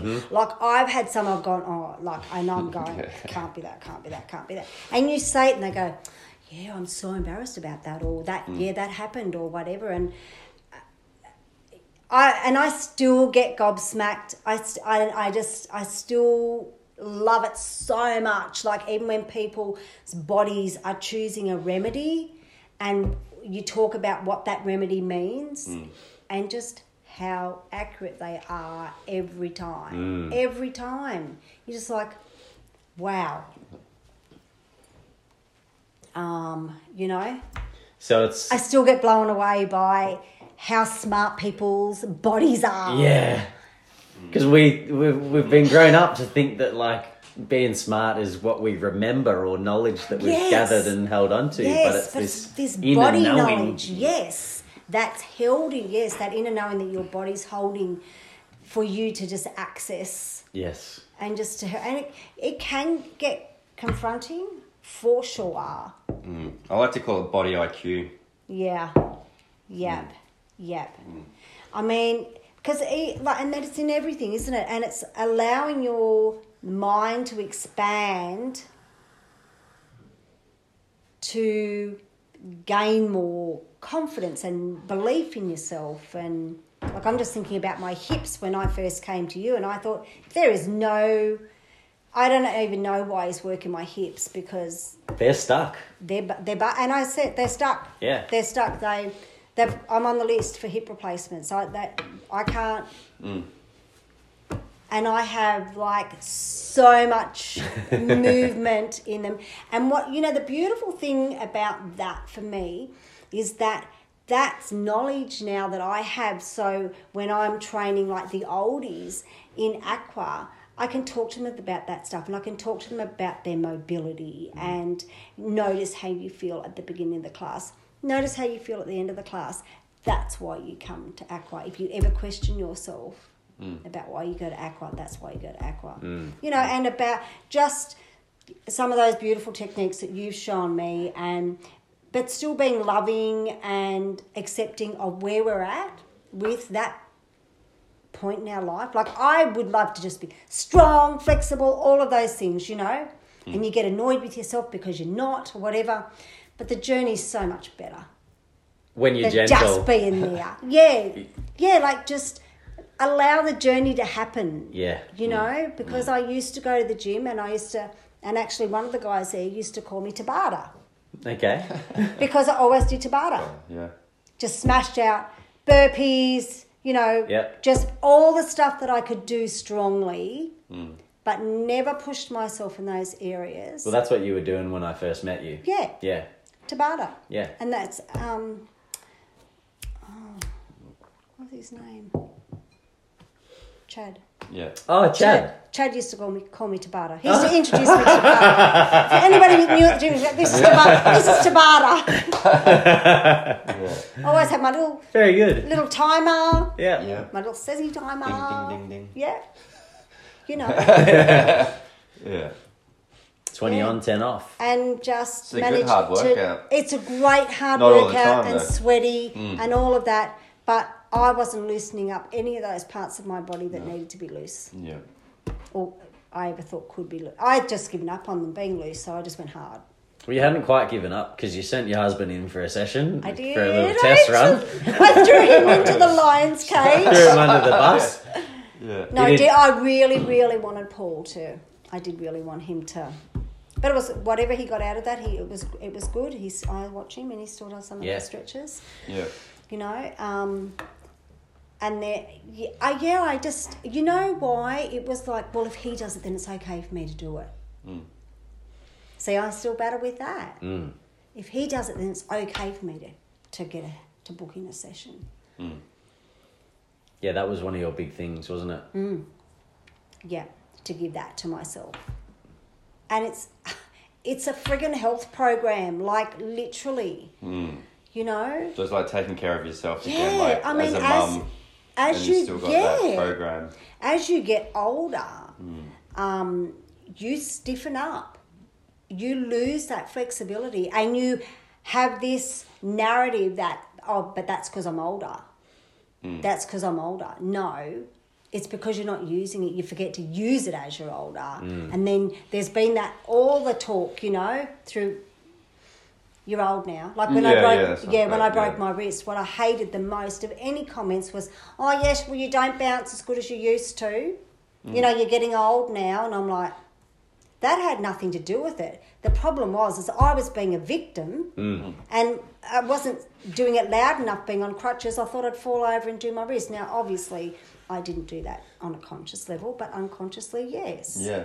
And I even know just prior to me falling and doing the wrist, really feeling like a victim. Yeah. You know? That was... I'm really trying not to do that to myself again. But it's being aware of that stuff and being okay to yourself when you have fallen into that. Yeah, but it's okay to feel like a victim and experience what comes with that, and then you get to choose. You witness it and learn. That's right. You get to choose. Yeah. Whether you want to stay in that victim or move out of it or hurt yourself. Yeah. Oh, this is one way of getting love and attention and support. Maybe I could do it another way. Yeah. And like literally we do not do that on a conscious level, but when you look back, if you can be aware of how that played out and take responsibility for that, then you just grow so much from that. Yeah, you do. Well, the amount of drama that you have in your life reduces, doesn't it? Yes.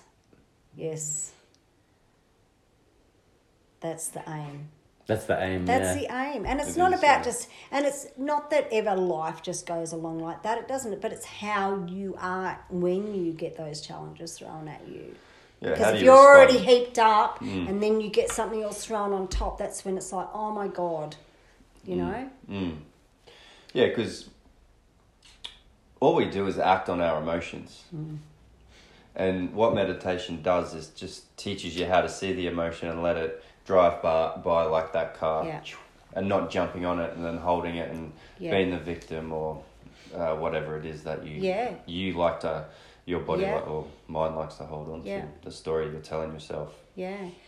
So for me now, being a kinesiologist, when something happens and I've had an injury or whatever, it's like if I can't nail it myself, it's like I need to go and see my kinesiologist so she can help me unravel it. Because I don't want to keep doing that. It's there in play. So let's find out what's really going on. Yeah.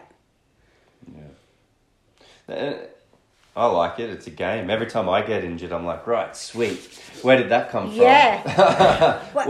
And being compassionate with myself to be able to go there and ask the question.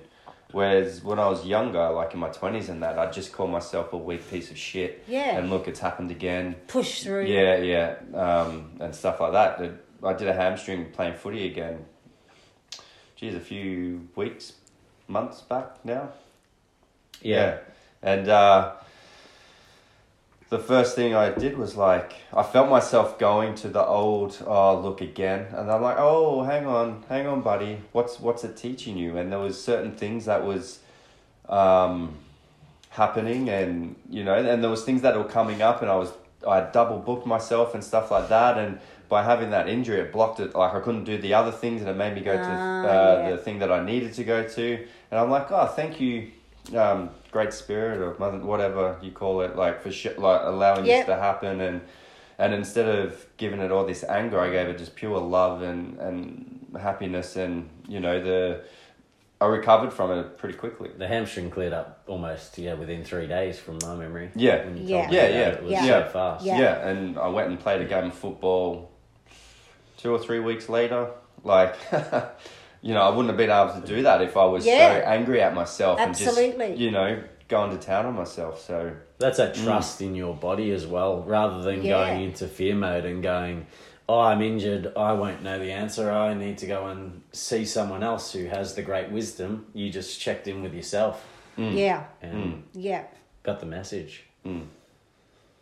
It's fun. It's powerful. Like you are the guru of your own body. You are. And sometimes you can come to it yourself. And sometimes. You just need a bit of support sometimes with you're that. in your own way. Because I've had a few injuries over the last couple of months, haven't I? But I've just been saying, just cleaning out the cupboards. I'm just cleaning out the cupboards.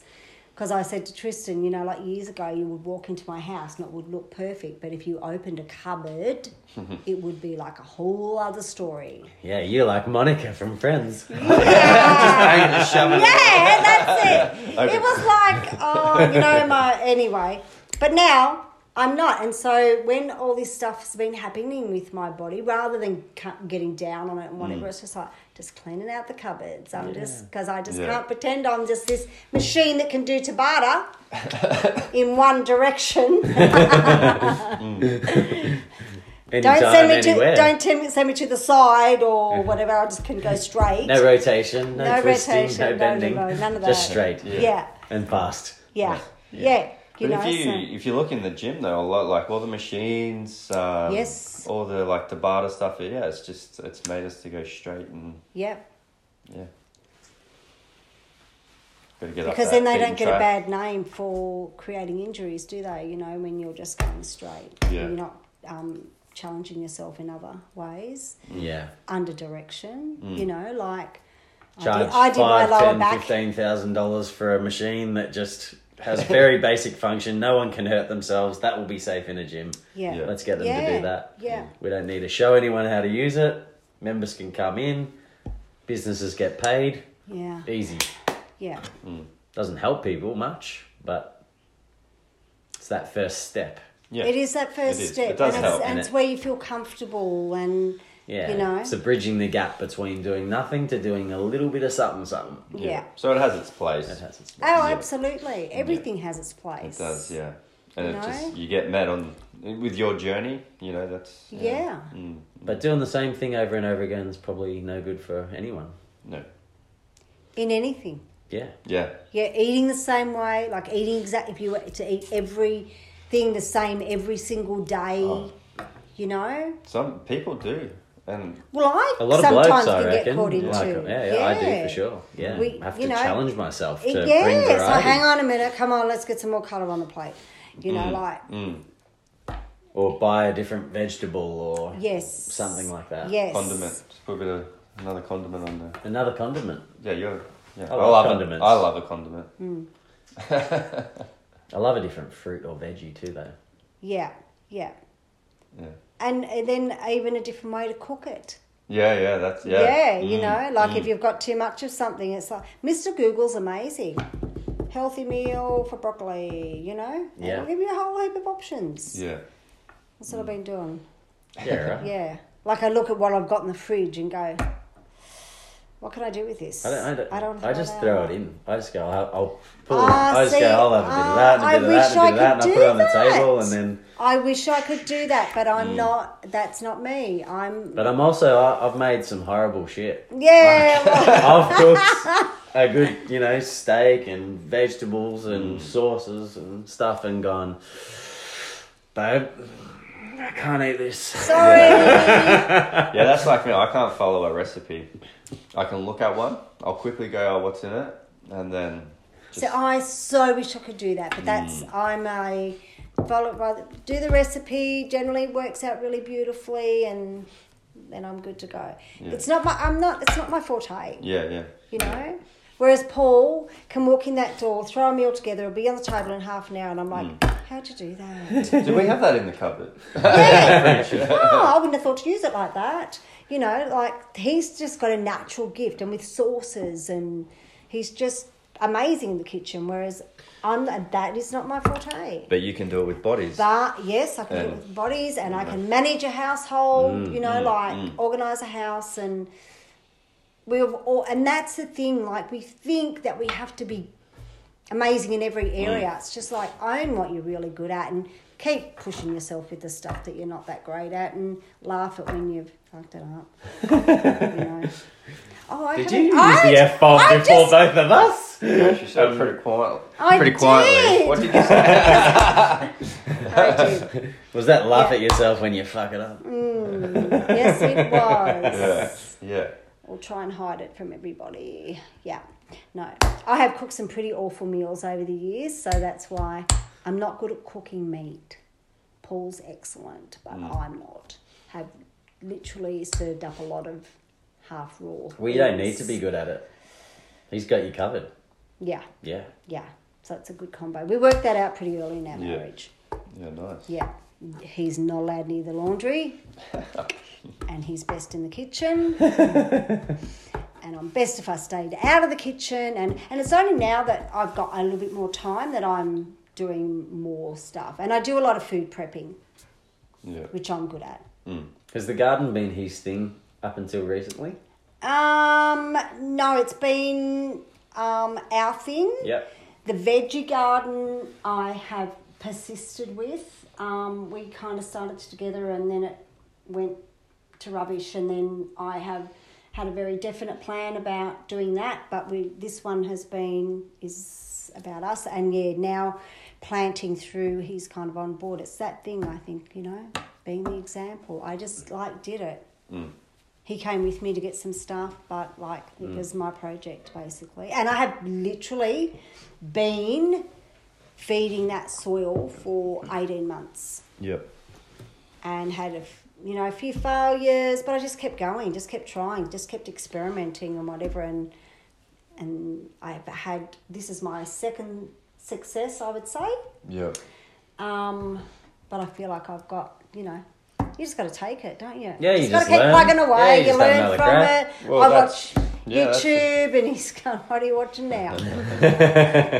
Well, that's the thing, with anything, isn't it? Give it a go. Keep playing, listen to it, watch it, observe it. That worked, but that didn't, And every garden's different as well, and everybody's different, So it's just just got to observe. Yeah. And that's probably one thing that we don't do that well is just being patient and taking the time. Mm-hmm. They say, it takes 100 hours of observing a garden to sort of get an idea of what it's doing. And then you can start implementing some stuff and going, does that work? Does this work?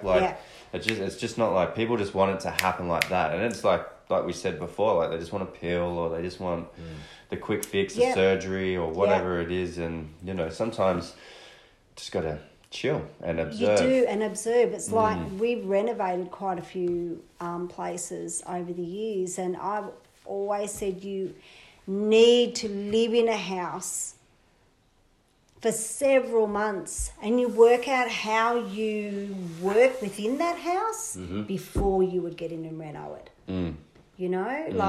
Work out where you spend your time, work out, and then that's when you go in and start with the renovation. Yeah, where's the sun coming? Where's it hot? When's it cold? What's it like? Yeah. Where do I want to spend the money? Because generally we've never had the money really just to go straight in and just do the whole thing. And every time what I have moved into a house with thoughts of how I would want it, it's never been how I have then, after living in it, decided how it needed to be. Yeah.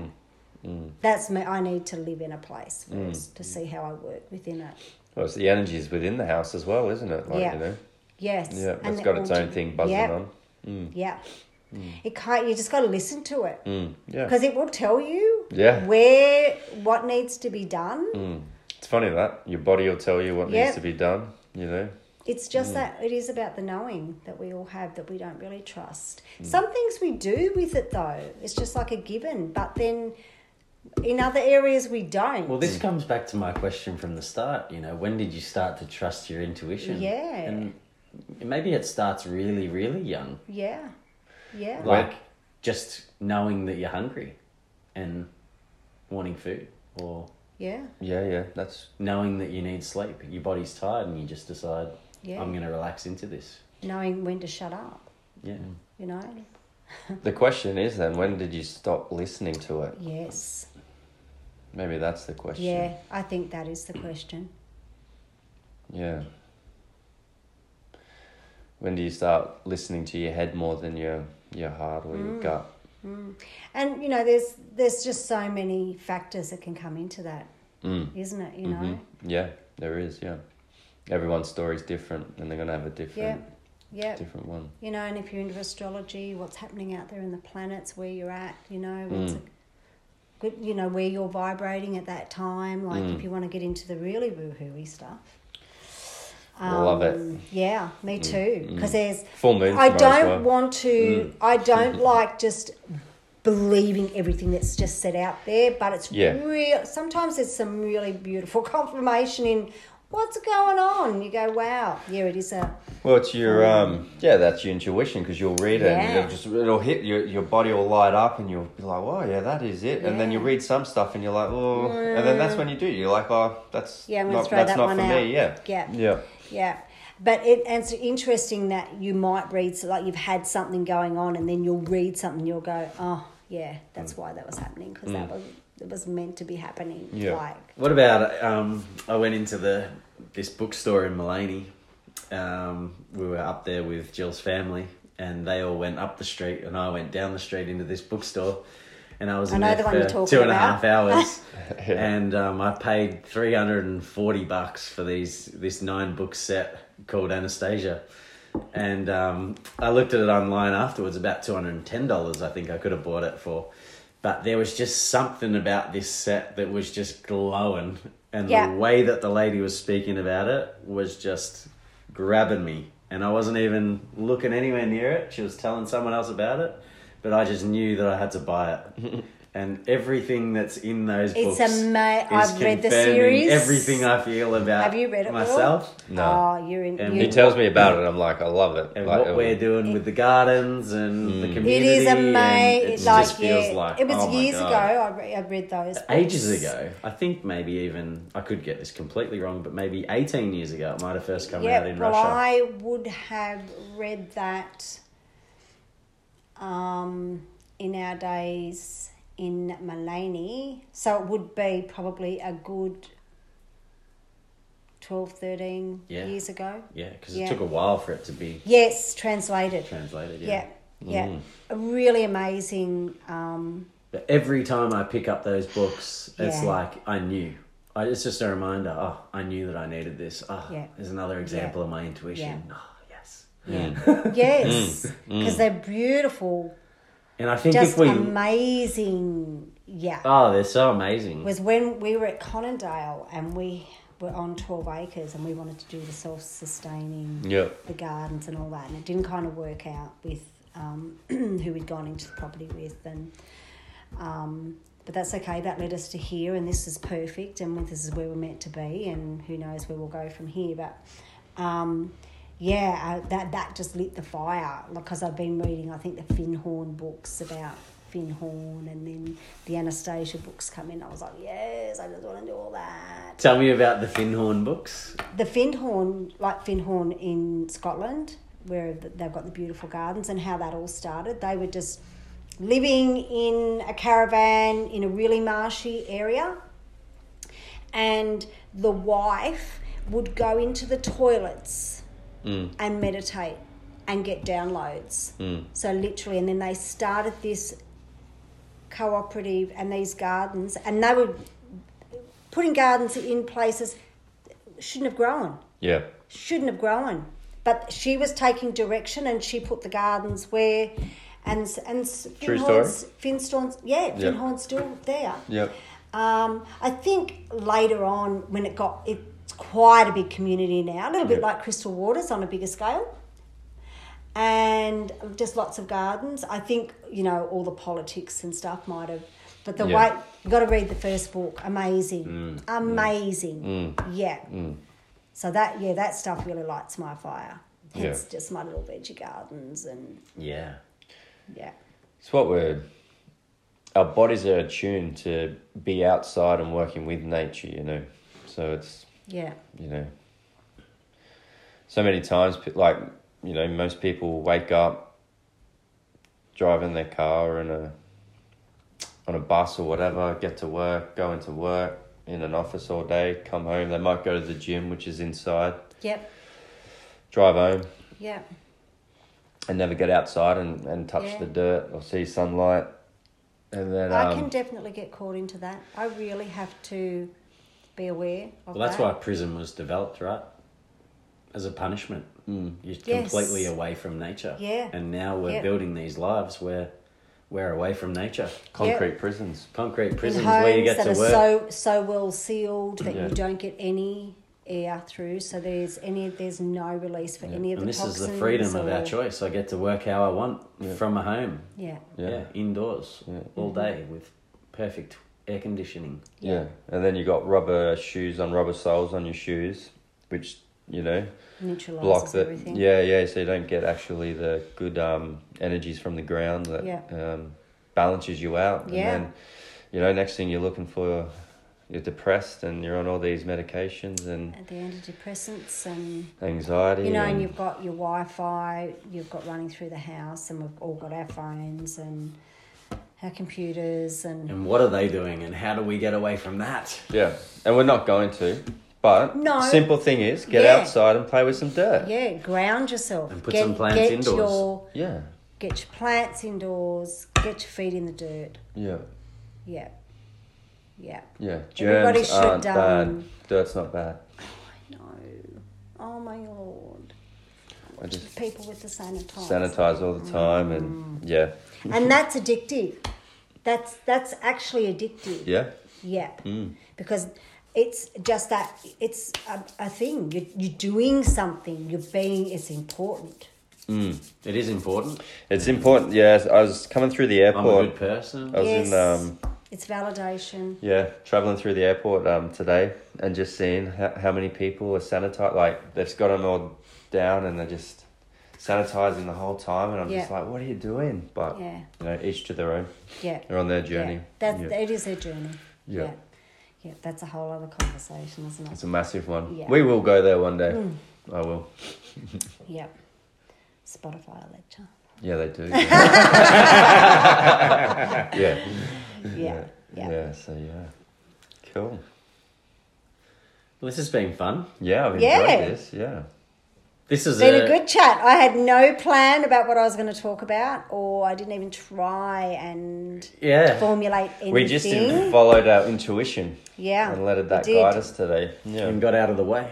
Yeah. In fact, we had this booked in a month ago or 6 weeks ago and it didn't work. And then it just today, it all aligned. It did all align. Tree was like, should we do a podcast with Paula? And I'm like, yeah. And then we rang up and you're like, yeah. And literally, I very rarely would even get a call, like in terms of, I'll always miss calls because my phone's always on silent. Because it rang about 10 times, but then you did answer and I was like, she's answered. She did. Well, I was actually on the phone to someone and I said, I've got to go. Tristan's calling me. There you go. Okay. Yeah, so 2.5 hours later, here we are. Yeah. We didn't, like we said, what was the plan like at the start? Is there anything you want to get across or anything? But I think intuition was the key today. I agree. Listening to yourself, trusting yourself. And a big thing for you is being an example. Yeah. Being an example for the women in the aerobics class to show them what's possible, and as a mum and a parent and as a wife. Yeah. And just know that you're going to fall and you're going to get back up. Yeah. And you're going to find, because it changes for you. And you learn stuff and you let stuff go. And sometimes you think you're falling and then you realise you aren't falling. Yeah. You're where you're supposed to be. Exactly where you're supposed to be. Yeah. Yeah.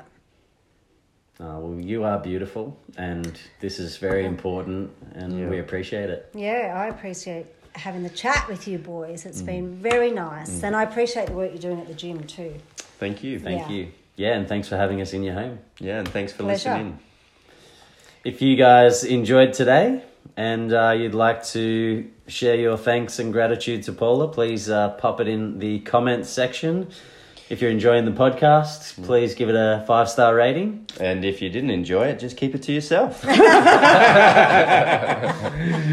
And if there's anyone that you'd love to have us interview, please pass our details on to them and vice versa, and we'll get it in the loop. Yeah, awesome. Okay. Cheers, fam. Thanks, health and love. Bye.